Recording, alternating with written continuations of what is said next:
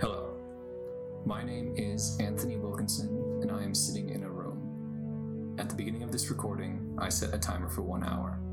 Until it goes off, I am not allowed to look at the timer. For the next 60 minutes, I will be talking uninterrupted. Nobody will speak to me during this hour. I may not listen to music, watch, or read anything during this hour. I may move and stand if I wish, but must stay within earshot of the microphone at all times. There are no guidelines for what I must talk about, but it is suggested I begin describing the room around me. This is the end of my written prompt. All right. Well, I am, as I said, sitting in a room. It is not my room. It is the room of my friend Rachel, who is also sitting in the room with me.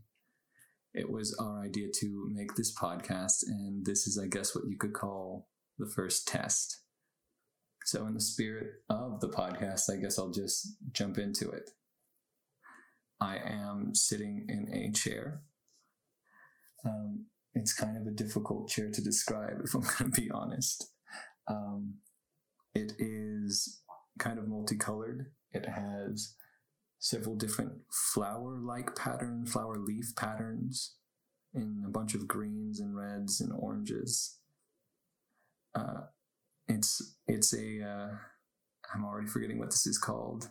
It is like a love seat, and it is relatively comfortable, although I feel like I'm going to start getting antsy very quickly as this podcast progresses. I'm also trying very hard not to stare directly at Rachel while I speak for this entire hour. Also, on the chair is an old hockey jersey. It looks like. I'm not very familiar with hockey, but it seems to be some kind of bear with mountains on it. I'm going to guess it is from Minnesota. I'm going to guess Rachel's nodding at me, which means I think I got it correct. Next to me is a table. It's a light brown wooden table. It has two chairs that seem to match its color. Sitting on the table is a collection of objects. There are several plants sitting on the table. One I think is an aloe. That's the only one I'm familiar with. I do remember Rachel telling me that these plants, she's trying to bring them back to life because they sat in a hot car for too long. But they seem to be doing pretty well over here. Also on the table, there is a pink box.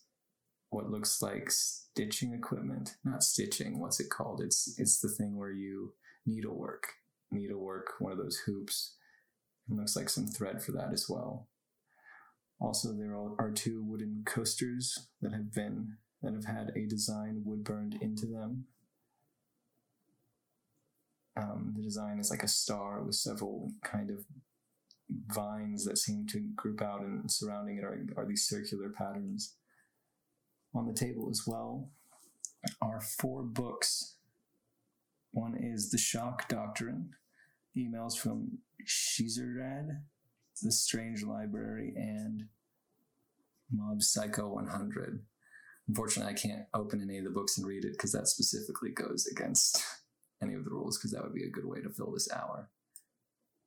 I have to say, this process in general is kind of unnerving, because I don't think anyone realizes how long an hour is.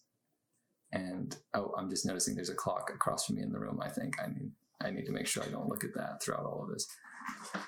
And I think the worst part will be not knowing when I'm getting close, having no idea throughout the entirety of this if I need to keep stalling for another 40 minutes or another 2 minutes.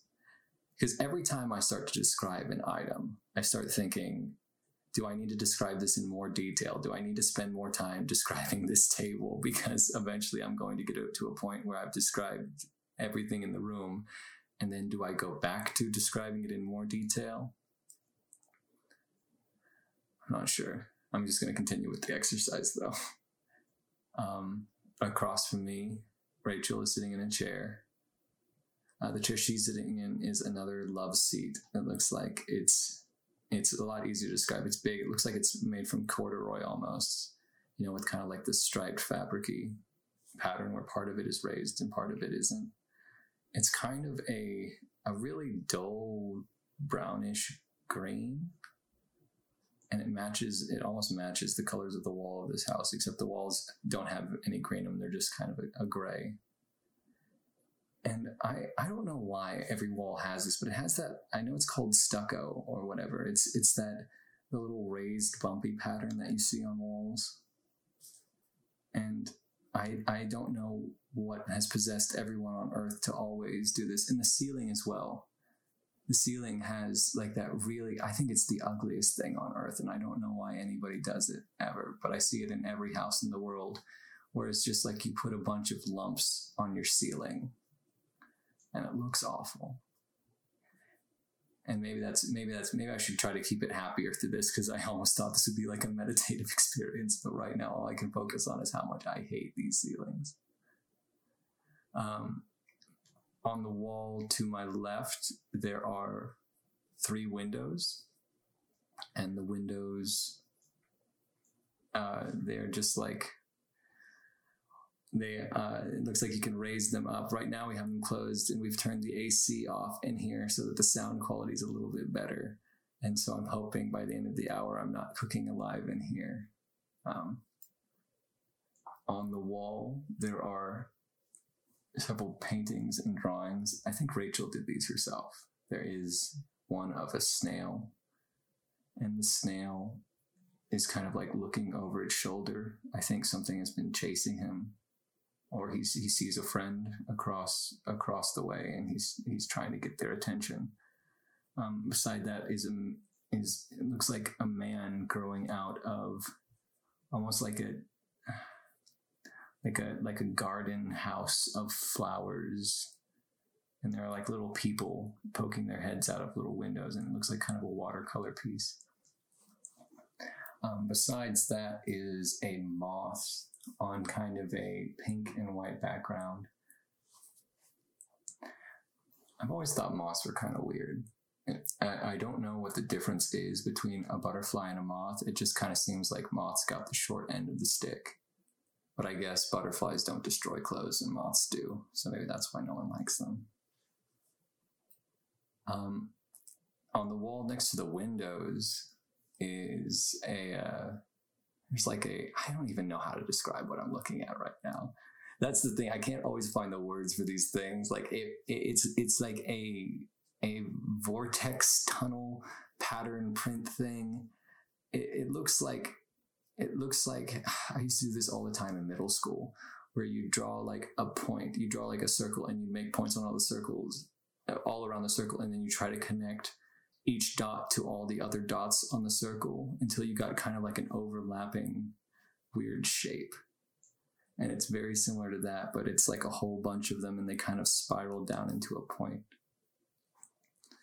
And then beside that is a poster for an album called Culture Vulture.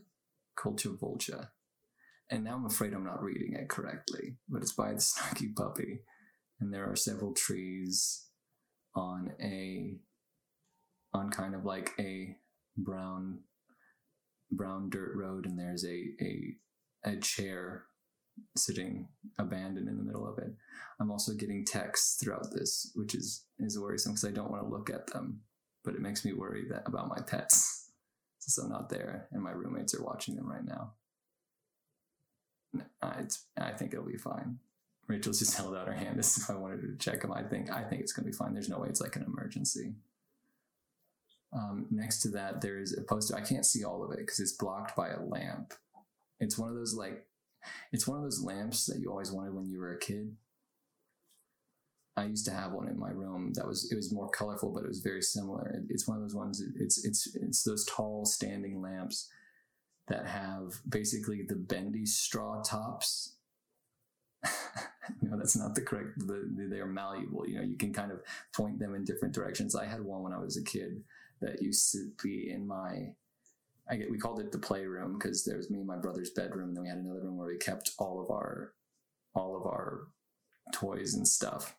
And in that room is where we had a lamp like that. And and behind it, there's kind of a poster that looks like a print of several different dancing poses, like people kind of doing ballet lunges and standing splits and jumps. And I can't see all the poses because it's partially blocked by the lamp. But I'm going to go off on a tangent here because I need to fill up time, I know. But I've never really been able to get into dance, which I've always felt really bad about, because I very much respect dance as an art form. I think it's incredibly impressive. To do it on a professional level requires such an insane amount of discipline and work. And I think one of the reasons I've had trouble watching dance performances in the past, but it's something I've gotten better about, is I think that people like stories for different reasons. Dancing is an art form that, and I've always thought is something that's meant to tell a story in some capacity.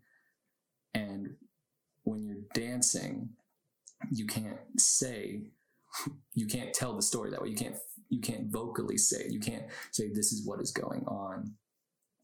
And it leaves so much more up to your interpretation on how their movements are supposed to be conveying a message.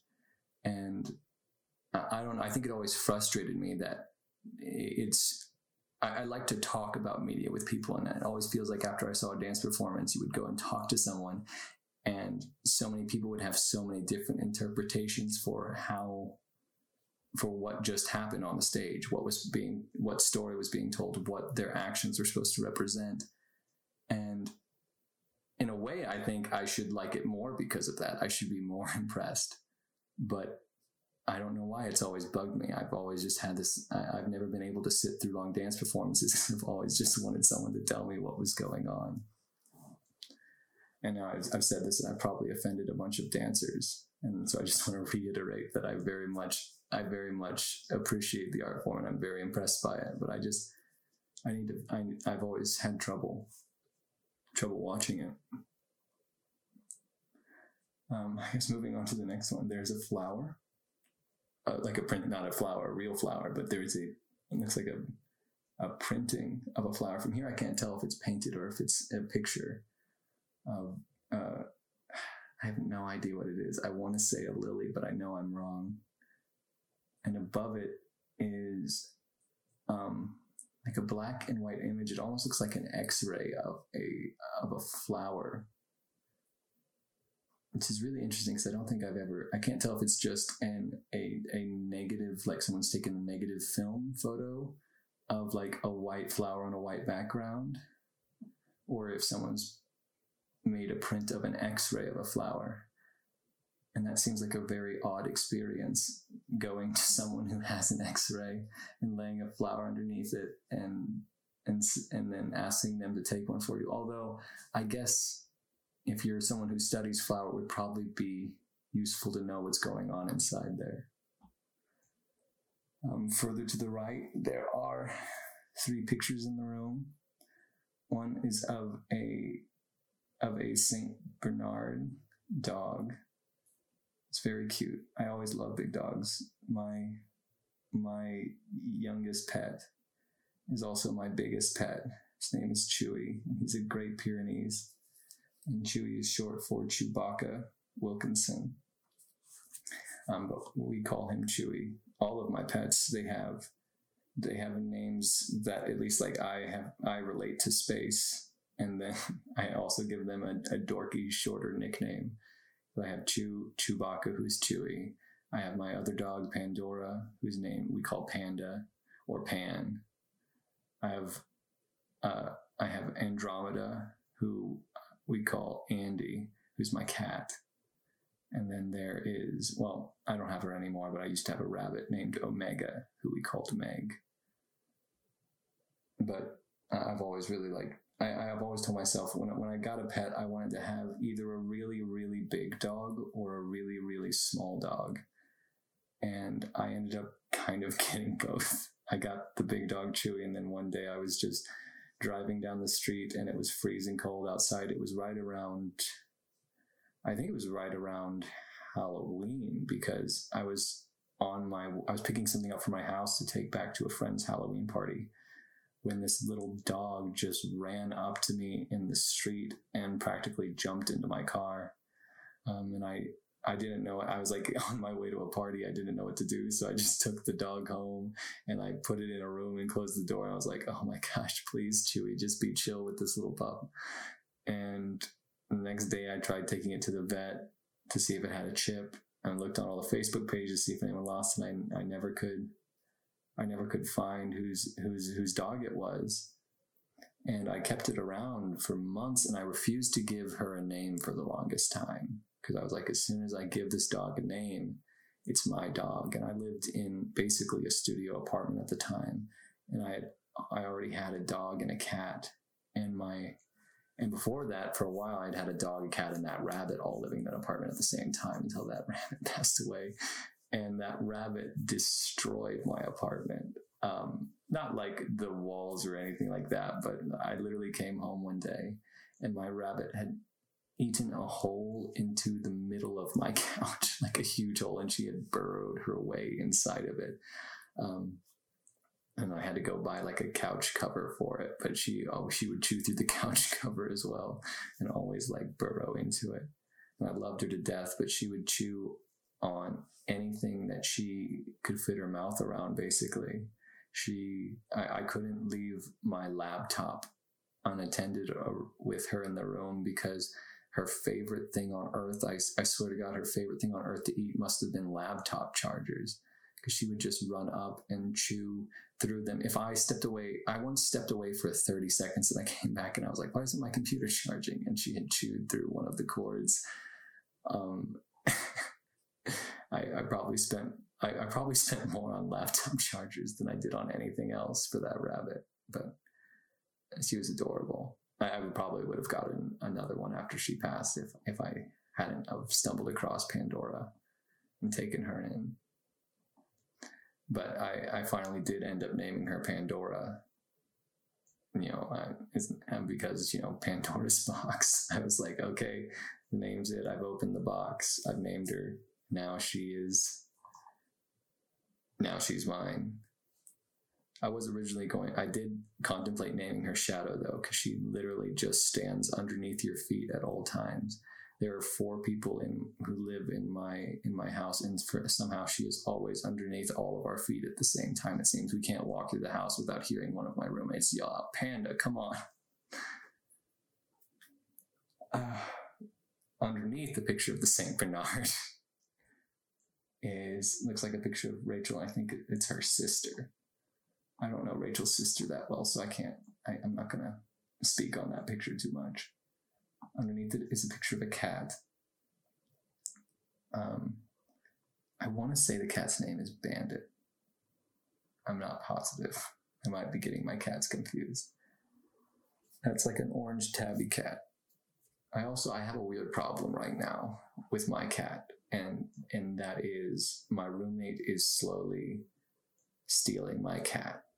And I don't blame them, and I'm not mad at him for it, because it is a very weird situation. But like, as I said, I have a very big dog, and I have a very small cat, and I've had the cat for the longest, and I love her to death. Her name's Andromeda, but I call her Andy. And she does not get along with the big dog, no matter what I've tried. I've tried introducing him slowly. I've tried whatever I can, and they just won't. Well, the dog loves Andy. He just wants to run up and sniff her. My big dog has never hurt a living soul, and he never would. But he's so big that it terrifies Andy to death, and she cannot be in the same room with him. So when we moved from the apartment, when we used to live in the apartment, I would just keep them in the 2 separate rooms of my apartment. One would be in the bedroom, the other would be in kind of the studio area. But after we moved into the house, there were a lot more rooms, and immediately she chose basically the master bedroom, which ended up being, which one of my roommates, Gavin, ended up living in. And since she was always in that room, we put her litter box in his bathroom. And then we started putting her food bowls in his room. And then he didn't want to go through me to get her litter and her food, so he started buying it himself. And so now the cat lives with him all the time. she never comes out, because if we open the door, Panda and Chewie will try to go in there, and Andy gets annoyed. And so it's very weird, because at this point it doesn't even feel like I have a cat anymore. It feels like it's just my roommate's cat. And there's nothing I really can do about it, because, I mean, obviously she'll be happier in there than she would be if I tried to force her to stay in my room, especially since the dogs sleep in there every night. But it is a very funny situation. Beside that picture is a picture of it's like a coyote on a plateau, but it's done in kind of one of those, I don't know what it's called, Adobe kind of New Mexico. I know the art styles, you see it a lot in like New Mexico and Arizona. I believe it has like its roots in like Native American art and culture. I forget what the style is called though, but it reminds me very much of, I'm going to go off on tangents on all these photos now, because I know I've only spent like maybe 10 minutes of my hour, I'm pretty sure. And so I'm just going to keep going off on tangents as much as I can, because I'm running low on photos already. But it reminds me of, I was on a road trip when I was younger with my parents and my little brother. And we went to the Four Corners, which, I mean, I feel like everyone knows what the Four Corners is, but maybe it's something that's only like more common in this area of the country. But it's like, it's a place where it's nothing exciting. It's kind of the dumbest landmark on earth. It's just a place where 4 states all meet together. It's the 4 corners of these 4 states. And I don't even think it's the only place in America that happens. I might be completely wrong, but I think I remember there's somewhere else where 4 states touch. But it's like this weird land, like you go, you drive up, and I remember it wasn't anything impressive. It was basically just like this big metal thing on the ground that had like the 4 corners carved into it. And it was, you could be like, and there'd just be people up there like taking pictures of themselves, like laying down on it, and like they'd be in 4 states at once was the big deal. But I remember there also was like this little tent set up, and there was this group of people going over there, like who had set up tables, and we walked up to one, and on them there were these little wooden carvings, and they were, and I mean, I can't speak, I was too young, I don't know how authentic they were, but they were, I think they're called Kachina dolls, which are like these little wooden carvings that are supposed to be like representative of like different Native American myths and legends, I think, and like figures in history. And I really wanted one for some reason. I don't know why. I've always had a weird, like, I want to collect weird things. And I was like, I want to start collecting these. I just really thought they were cool. And my dad basically said, they're a bit pricey here. Let's keep driving around. I've seen them in other places. We'll get you one on this trip, but we're not going to get it here. And every single gift shop or whatever we went to after that, I went and looked, and there never was any more for all the rest of the stops we made. And I never got my Kachina doll until years later. I don't remember what, I think I was at a thrift shop or something, not a thrift shop, like a pawn shop or an antique shop. That's what it was. I was in an antique shop, and I walked by, and there's a little figurine of like a dancing figure with this big red face and like this kind of this like feathered headdress. And they're usually pretty simple carvings. It wasn't anything too detailed, but I remember that specifically, and I bought that. And I think it's funny. I know I own it, and I'm trying to remember if it's at my house in my room now, or if I forgot to unpack it when I moved. But I finally got my Kachina doll like years and years and years later. But I need to do more research on them. I kind of want to know more about if that's a real thing. That also might just be some touristy thing. It might not even be like a real deal. To the right of that is a painting, I guess, of a peacock. I can't tell what medium it is from here. It looks like gouache to me. It's hard to say. It could be acrylic paint. It's too dark to be watercolor, but it's of like a peacock standing on a wire, I guess. Which seems weird to me. I've never seen a peacock like not on the ground. I don't think of them as animals.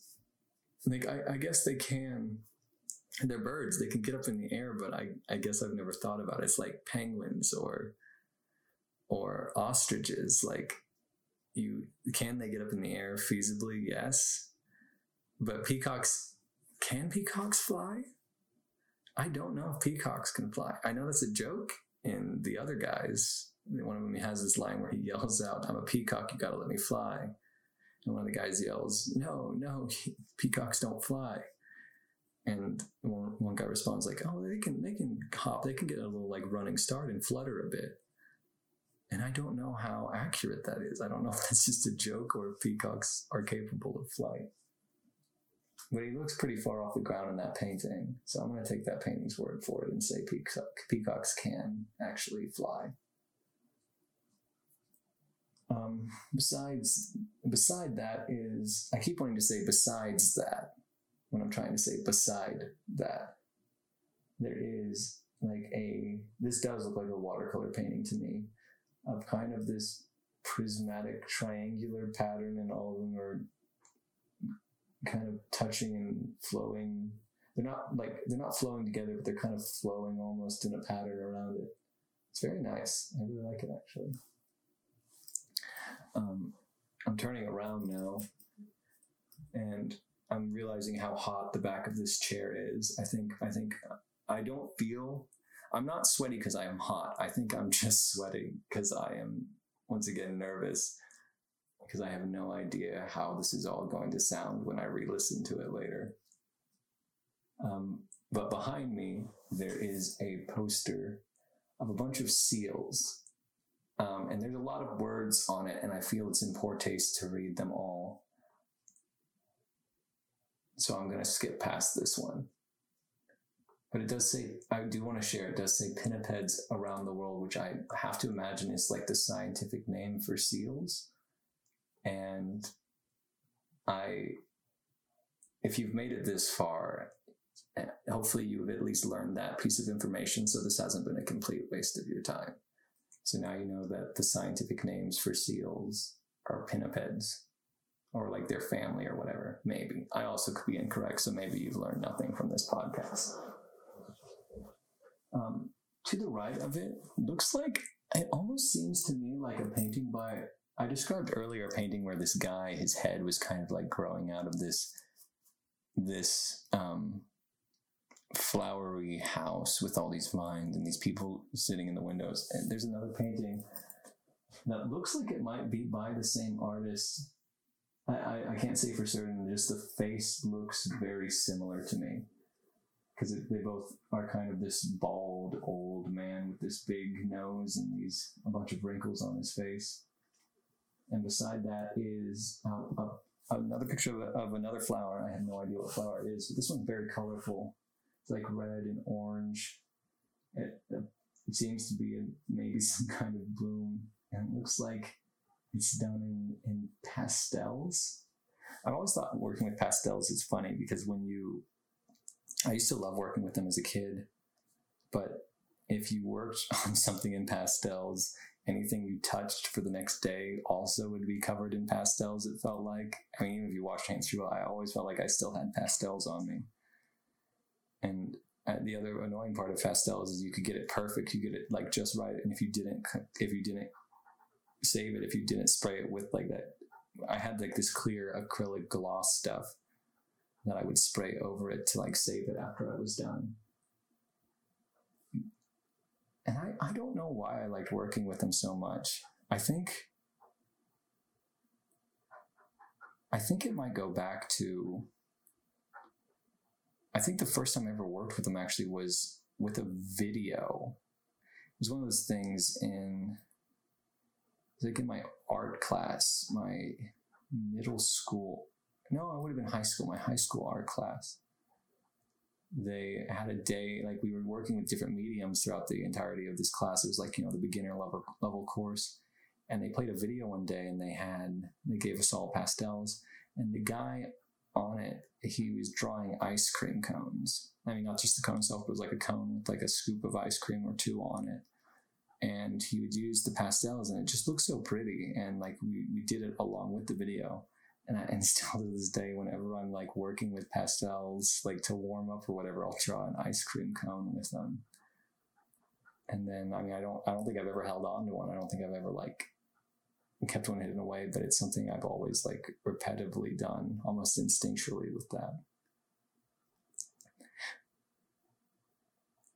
This is going to sound crazy, and because you guys can't respond to me, but just go ahead if you are listening to this and you do know what I'm talking about. Just yell out yes really loud. And if I'm for some reason, if I'm like near you, if I happen to be like standing next to you on a bus or on a train or on a school campus or something like that, and I just hear someone yell yes, I'll know that you're listening to the podcast right now. Did you guys ever have something growing up called Draw Squad? I don't know if anyone, I know there are other people on earth who did this too, because it was something we had to do in my elementary school. It was one of those things where it was like a video that they would play maybe once a month or once every other month even, in like third grade or something. And it was like this series of videos that were supposed to teach you how to draw. And they were pretty simple. It would be like, it'd be kind of like a Bob Ross style, except this guy was he was kind of wilder than Bob Ross. He was like if Bob Ross met, what is that TV show where with the We Are Number One guy that they had all the memes about? But the good guy from that show, the guy who always dressed in blue, this was like that guy, but he taught you how to draw. And it was basically, the majority of it was just drawing like 3-dimensional shapes and learning how to shade. Like that was all they really taught. That's all I learned from it, was how to shade. But there'd be this thing at the end where it'd be like, okay, here's a challenge. Everyone, we're going to draw boxes stacked on top of each other, and we're going to see who can draw the most boxes. And it became a thing, like everyone in my class would draw a ton of these. I mean, it's similar to how everyone draws like those S's, where you do the 6 lines and then you connect them together. But you'll do them with different ways. But we do that, and like we would do like these boxes stacked on top of each other, or different 3-dimensional shapes, and then you would turn that into a castle or something like that. It was a very strange thing, and I don't know if I've ever, since I took that class, talked to someone about it. But it was so much, like it was like it was one of my favorite things. Like whenever it was time to do one of those videos, because one, like we didn't have to learn about actual stuff, but two, it genuinely was fun. Like it wasn't only like drawing boxes. Like we drew a ton of rocket ships, and still to this day, it's like the stuff I'll always doodle on the margins of my paper will be stuff I learned how to draw from those videos. Plus, it really was, it honestly did kind of put me ahead, because I knew how to shade. And like, that was like, I would just do that in any drawing. I would draw something, and it would be terrible, but then I would add shading to it, and people would be like, oh, wow, that looks really good. So that's the secret. If you ever just want people to think you're good at drawing, just shade it, and they'll probably believe you. You can at least say it's an artistic choice if you kind of look like you know what you're doing.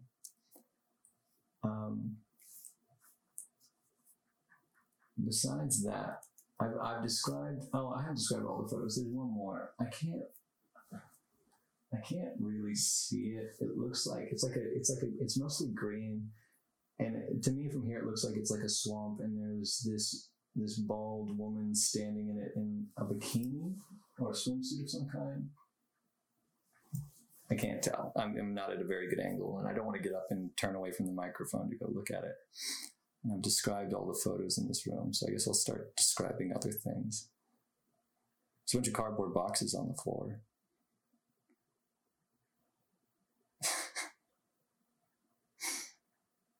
I remember this is another thing. I keep wanting to address the audience. I'm mainly wanting to address Rachel because she's sitting in the room with me, but she can't respond, and I'm trying not to look at her.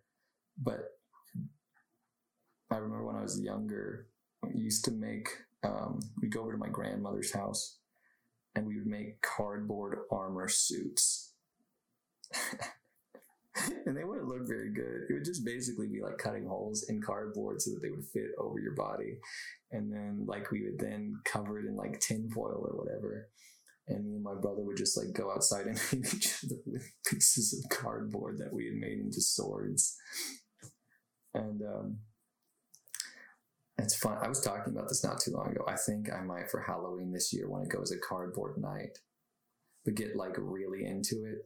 Because that's what you see now, like those people who like do cosplay stuff, and they make like weapons and suits of armor and stuff out of cardboard, where they basically, I mean, it's almost like woodworking. They laminate it together, like they glue like sheets together and like wait for it to dry, and then they'll carve that like it's foam or something, and just make these like incredibly detailed shapes and three-dimensional like designs.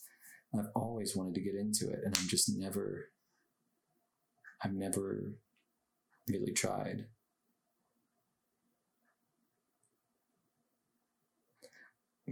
Besides the cardboard, there is...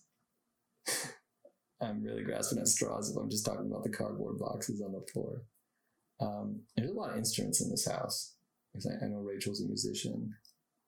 Looks like, I think I see her trumpet cases. I can't tell if there are other instruments over there as well. And there are different size cases, and one of them looks too small to be a trumpet. But I don't know what else she would play. There is a bass. There's a keyboard and a bass. And I've always wanted to learn to play the bass. And I even have one. It's not mine, but it's my father's, and he lent it to me because he never plays it. It was just like sitting in his closet, and I just asked him, can I take this? Because I have a weird habit of just wanting to own instruments and telling myself I'm going to learn to play them, and then I never do. Because like for Christmas the past few years, the big gift I've always asked for is a new instrument. Because last year I got a guitar lele, which is like a guitar. It's a ukulele with 6 strings, like a guitar. And it sucks because you can't play it like a ukulele and you can't play it like a guitar because of how the tuning works. And so I don't know how to do anything with it. I keep picking it up and trying to find, and there's not a very big resource for how to play this very strange instrument. And in the year before that, I asked for a mandolin, which is like a ukulele kind of, but all the strings are doubled up. So it has 8 strings, but it really only has 4 strings in a way. And it's also an instrument that is incredibly hard to find like beginner instruction on how to play. And I keep telling myself I'm going to learn how to play them, and I don't know if I ever will. I have started trying to learn some basic stuff on guitar, but I basically just do the same stuff I do on keyboard, where I just learn basic chord structure, and then I just have fun like learning all of the grungy songs I used to listen to when I was in high school, because that's all anyone really wants to do. I think that, well, not everyone. I mean, there are actual musicians who want to create and make new things, and sometimes I want to do that as well. But most of the time, I just want to get nostalgic. I think I just want to go back and play the songs that I used to listen to, and know that I can do it, because that's always a cool feeling, you know. It's like, hey, I used to listen to this, now I'm doing it. But I probably should learn how to like actually do some stuff on these instruments. I need to get back into playing my drum set, but I'm always very hesitant about that, because I also don't want to be, both as a roommate and as a neighbor, I don't want to be the guy who plays drum set all the time, because that seems kind of like the worst guy to be. And because I used to, like I said, I used to live in a studio apartment, so I never played my drum set. I would put like 80 pads on it and maybe play it for 15 minutes once every 3 weeks at midday, because I knew it wouldn't disturb anybody. And it was the same reason, because I tried to start playing trumpet, because I've always really loved the instrument because my father plays it. And it was so hard for me to practice because I felt bad because I didn't sound good. And even if I did sound good, if you don't want to listen to trumpet, it's not your favorite sound. It's not going to be a good sound. And so I would go and practice in my car, but then it would get too hot in my car. And then I'd say, I don't want to do this anymore. And even I even try to get mutes to make it quieter, but I'm still like, this is still very loud. So I never got that good at it. I really want to I really want a trombone, and I have no idea why. And I know they specifically make these plastic trombones, and they don't only come in blue, but I always imagine them in blue. And you see them and you think, oh, it's like a toy trombone, but they sound fantastic. Apparently, like I've talked to several like actual musicians who's like, yeah, it's a little bit different. The sound's maybe not 100% the same, but like there are plenty of professionals who use them because they're lighter weight and they're so much cheaper. And like if they get damaged, it's not the end of the world. But I really want to get myself one of these plastic trombones and see what all the fuss is about. And then it could sit on my shelf collecting dust with all the other instruments in my house. Besides that, there is a longboard. I'm really terrified that I'm only 30 minutes in right now. And now I'm even more terrified that I'm not even 30 minutes in, which is very scary. Because I am running low on my tank, I think, of things I can describe in the room and go off on tangents for. But there is I don't know if, I guess it's a longboard or a skate. It's not a skateboard, because it's longboard because it's longer, I assume. It has some kind of like cool floral patterns on it. And that's another thing that I guess I've always wanted to try to get into, that I haven't had trouble with, because I've never really tried. Like there is constantly, though, in my home, a skateboard that sits behind our couch, which is a very dumb idea. It's a very dumb thing for multiple reasons, because one, it's just messy, and two, like it's a wheeled thing on the ground that someone could slip on. And I've never tried to ride it per se. Like I've never like taken it out and like carved up some nar, which I think is a surfer term, not a skateboard term. But I'll just get on it and I'll try to balance on the back two wheels. Like I don't know what it would be called, trying to do essentially like a wheelie on a bike, but with a skateboard. And I'll just try to balance on it. I've gotten pretty good at that, though, which isn't a real skateboarding thing, but I can sometimes stay up there for like 30 seconds before I have to fall off. So I'm not proud of that skill, but I'm not ashamed of it either. Then across from me, I've mostly been describing in this room, the room we're sitting, which is like kind of a living room area, I guess is what you'd call it. And I can see just barely into this room through this tiny hallway. And I'm trying to see if there's anything in there that sparks anything in me. There's like a mirror, and like I can see basically a bathroom set up with a sink. I will say something that's super weird about this apartment, and I'm sorry for talking bad about your apartment, Rachel, but the sink for the bathroom is in the same room as the bedroom, which is absolute insanity. And I discovered this when I was not in Mom, Dad, if you're listening right now, just, this is all parody, so don't pay attention, but I was very high, and I go to the bathroom and I get up and I'm like, okay, I need to wash my hands. I was like, there's no sink in here. How is there no sink in here? And I walk out and I see the sink like in the bedroom, and I'm like, what is going on right now? Is this house not? And I wasn't like so high that I didn't understand what's going on, but it was just like, I had never seen it before like this, I guess, except maybe, I think I was in a hotel. I've been in hotel rooms or something where it's like this, where the room with like the toilet and the shower, which I guess that's like a more of a European thing. They have like, I think they call them water closets. And they have like these, because I remember when I took French class, there were two words for bathroom, because one was like the room with, I think one was literally the toilet, which was the room with the toilet. And then there was like the other, I forget the word now. Obviously the French really stuck with me, but I guess I have it in my head that in other places in the world, there are always two separate bathrooms, which I know that happens in America as well. But like, I don't know, I'm just used to like, you have the master bathroom that has like everything in it all together.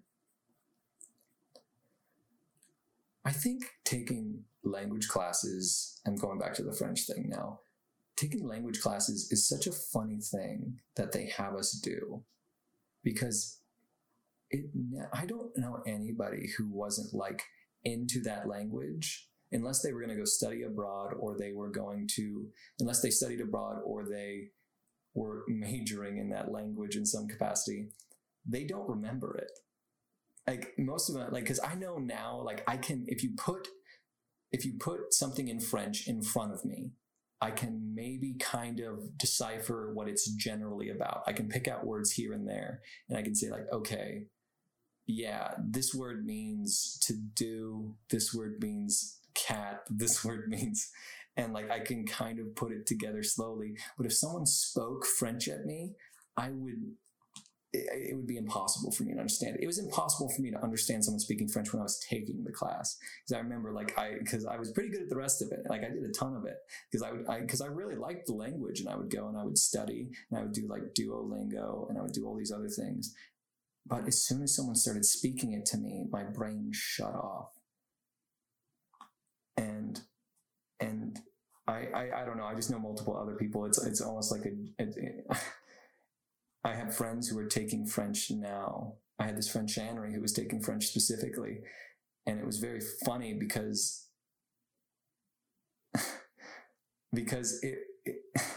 this is another tangent, but the funny thing about learning a language with someone for the first time, like if you both are learning a new language, you can kind of joke about how weird the language is. And it's funny how it matches up. Like one joke I hear a lot about French is like how crazy it is how their counting works. Because to say 80, they say 420s instead of saying, it's because quatre vingts. Yeah, quatre vingts? It's something like that. And like instead of saying 80, because they have a word for like 50, 60, 70, but then once they get to 80, they switch to 480s or something like that. And so we would joke about that, but it would also be like we would just learn to say random things in French, and then we would just yell them at each other. Like before we would do, like we would be out drinking and with people and we just say them. But one of our favorite things was there was this song that I used to listen to that was it's a really silly song, but for some reason it was just like my hype song for a while. I would listen to it when I was working really late at night and I needed to stay awake because it was so ridiculous. It just kind of gave me energy. And it's called Spice Girl. And it's by this guy named Amine. His name looks like anime, and I never have learned what it actually is. His name, I think it's just his performer title as a rapper or whatever, his stage name or whatever you want to call it. But it's called Spice Girl. And essentially the song, to this day, I don't know specifically what it's about. Because the song is basically he's saying, I need a Spice Girl. And I don't know if he means he specifically wants to date one of the Spice Girls, or if Spice Girl is a term for something else. And I've tried looking it up on Urban Dictionary and other things like that, and I still don't know if he's specifically, because that's a different story. If you just need a girl like the Spice Girls or whatever, or that is a task. But if you're trying to specifically find one of the 4 Spice Girls to date you, I don't think it's gonna happen. I assume there's 4 Spice Girls. I think there's only 3 now that I think about it, and that's even tougher. That's an even tougher nut to crack right there. But I'm on so many tangents at this point. But there's a line in the song. It's I need a Spice Girl, Ziggy Ziggy, I fuck up my whole world. And so we love to say I fuck up my whole world in French. But we couldn't find what the actual translation for fuck was because there was a whole bunch of them. So we just decided it was fuckwa. So we just look at it, every time we did shots, we just say, fuck my mom entire. To fuck up my world entirely.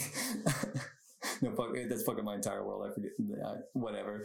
But it was dumb, and it was stupid, and it meant nothing. But it was always really funny just because we didn't know because our main joke was that in French, it always sounds like they're just, when you learn French, it kind of sounds like some guys just making up French versions of the world as you go. Because like cat is chat. And like the entire is entier. Like it just sounds like someone's saying an English word with a weird accent. Not all the time, but a lot of times. And then like the verb conjugations get really wild.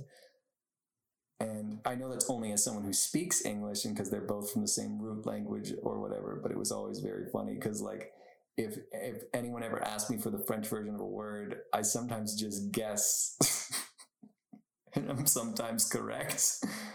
Because if you just say it with a French accent, you can sometimes get away with it. So there's something else you've learned from this podcast. Across from me, there's a pack of gum that's open. I'm trying to think of some fun gum stories to share with you all. I can't think of any, but do you guys remember 5 Gum? What was our deal with that? Like seriously, what? What? I know this is so ridiculous, but I'm about to go talk about 5 Gum because I don't know what else to talk about. Do you remember those commercials where it would just be like, it would always be very dark for some reason. Like it's very dark, which I don't know if we're supposed to be like inside a mouth and that's why it's very dark, but it'd be very dark. And it would just be like some really breathy voice. And I think it'd sometimes be a guy. I think it was sometimes a girl. Maybe it was always a guy. But they'd just be like, how it feels to chew 5 Gum. It'd be very breathy, but it would be kind of like robotic at the same time. And then it would just be like someone doing a stunt. It could be someone like diving in. The only one I can remember specifically is like a guy diving into a cold pool, which I think we can almost, I personally would think that would be a universally bad experience. Like if someone said, here's a product that will make you feel like you just jumped into icy cold water, I'd be like, no, thank you. I don't want to do that. But that was 5 Gum's thing because I don't know. I don't know if it was telling you it would hurt you or not. Because there definitely were gums that were meant to hurt you. Like Big Red Gum. That was a gum designed to cause pain. And I loved Big Red Gum. My mom especially, she loved it. She always had Big Red Gum. And so like I used to chew it all the time. But Big Red Gum, if you chewed Big Red Gum long enough, your mouth would be destroyed. It was the same thing if you ate like too many Sour Patch Kids or whatever. Like you would just eat it and your mouth would be raw. And I've never understood that. There seems to be some foods that are just designed to challenge you. And I don't know, life is already so hard. I don't know why we have to specifically also be challenged by the things we eat. Because that was and I say that, but I'm kind of coming around to it because I used to hate spicy food. I couldn't stand spicy food. I didn't see the point of it. We'd go anywhere. If something was even a little bit spicy, like I would eat it because like, I'm not going to like refuse food put in front of me, but like I wouldn't enjoy it. And I've just now started getting to the point. I went through this week and it was funny. It was right when I moved into my new house. And so it was really funny because for my roommates, they were like, oh, this guy's all about spicy food. And I was like, and like half of his identity, because I had sriracha on everything. I was very poor at the time because the deposit had completely drained me because it was very expensive because there was this huge pet deposit for all my wild animals that lived in my home. And so I was basically just eating ramen nonstop. And I was tired of the flavor of just like chicken and ramen. So I put some sriracha in it. And then I just was eating that nonstop. And my friends were like, there's Tony, he's about to eat. Better get the sriracha. And I was like, I don't like that this is my identity to you because this hasn't been part of my life for very long. It seems I don't want to already be the sriracha guy. I just want to give it a shot. I'm just out here experimenting with my srirachality. Is that anything? But yes, I've always gotten sour though. Sour's always been a good taste. And I still don't understand when this, you've heard of umami, right? Is that a new flavor? Or has that always been around and just no one told me about it? And you can't answer me. And you look like you were about to. But it's just like one day I heard someone say umami. And one, that's a very funny word. But I had no idea what that meant for the longest time. And apparently it's like the flavor of beef, which I guess when I think about it, is hard to describe another flavor, but that feels like it should fit into like savory or whatever. I think it's weird that umami gets its whole own, like just beef gets to decide we're our own flavor. I'm just saying, I feel like I need to talk to whoever made that decision. My keys are in the room. I also have a Gatorade that I brought in, which is weird because I never drink Gatorade. But I was just like, I was in the gas station. I was like, I don't want to drink a soda right now. And I really got it. Well, I knew I was coming over to this podcast, and I didn't know we were going to be recording the first episode for certain or not. But I think part of me was trying to prepare with the Gatorade. I had to get my body ready for the grueling endurance test that I was about to partake in. I also have my keys. My keys are really weird right now. I keep telling myself I need to do something about my keys because my keys are a mess. I am a key hoarder. I never take a key off my key ring, and so I have like 30 keys, and I swear I only know what 4 of them do. In particular, the funniest one is I have... So my car keys are on it, obviously, and recently I had a very weird car problem where I got into my car.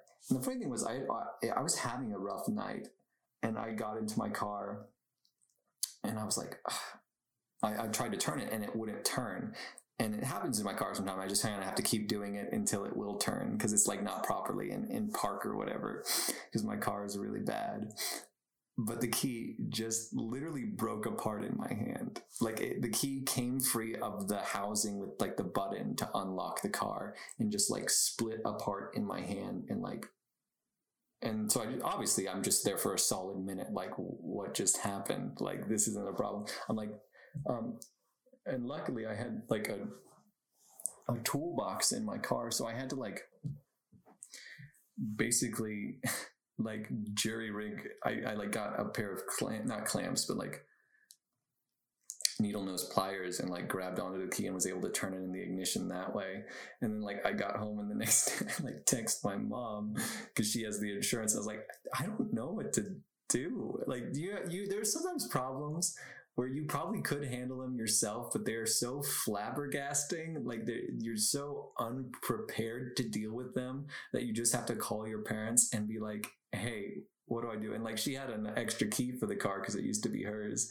So I went and got it, but I still have the shell of the housing for the button on my ring, even though I specifically also have the new car key. Here's what I'm actually going to do right now. I'm going to take it off my key ring because that's going to buy me like 10 seconds. And then I'm going to throw it away at the end of the podcast. So this podcast is it's cleaning up my life. It's helping me align my chakras. I'm putting the keys down, so it's probably going to cover my audio. I'm just going to stop talking for just a second. But yes, and here it is. You'll hear it click. That was the piece of my keys that I no longer need. I think one of these keys on here is it's like a soccer ball is on it. And I don't, it's either the back door key to my dad's old house that he no longer lives in, or it's a key to a bike lock that I haven't had for the past 10 years. I don't know which one it is. The other funny thing is I have a keychain, and I had, it's of an American flag, and it's torn to shreds. It used to be like a regular like keychain with like an American flag kind of crocheted into it or whatever. And I'm not a patriotic person at all. I'm not. Like, my country's fine sometimes, but it's also pretty shitty sometimes. So I don't I don't really care either way, honestly. But I have a thing. I love American flag apparel in general because I don't think people understand how ironic it is. Because technically, the flag code of America states you're not supposed to wear it. Oh, that's the timer. I guess it's been an hour. I'm surprised. I thought I would. I ran out of things a couple of times, but I guess I got through most of it. There's no official ending to this podcast yet, so I'm going to really quick, I guess, plug my other stuff, because you've sat here and listened to me for an hour, so if for some reason you still want to listen to me, you can hear me on the other podcast on the CoCast network right now. I am on all of them as so far. So you can catch me on Construction, where me and 2 people have an hour to build a world from scratch, on Cooperation, where I lead 5 people as they try to build basically do a Dungeons and Dragons style role-playing government podcast, where they try to build a society to survive a zombie apocalypse. And it's all role-play based. Conspiracy, where me and a friend research and talk about conspiracy theories, as well as the possible sources of the information and their validity. And then I do a YouTube sketch series with my roommate named Paxton, called Paxtony, that you can see on YouTube if you're bored. Besides that, thank you so much for listening to this. This will be the first episode of hopefully many. And hopefully the rest of them will be of people who are a bit more interesting than I am. But it's been interesting, to say the very least. And until next time, thank you so much.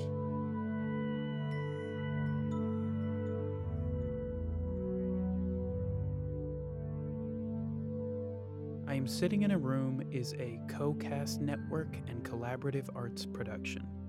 Created by Anthony Wilkinson and Rachel Bandy. Music by Raul Rivera Pun. Edited by Diego de la Espriella. All CoCast network productions are made possible by our Patreon supporters. You can find us on patreon.com/coarts. That is patreon.com/COARTS. If you're interested in being featured in an episode, please email co.artsproductions@gmail.com. And that is co.artsproductions@gmail.com.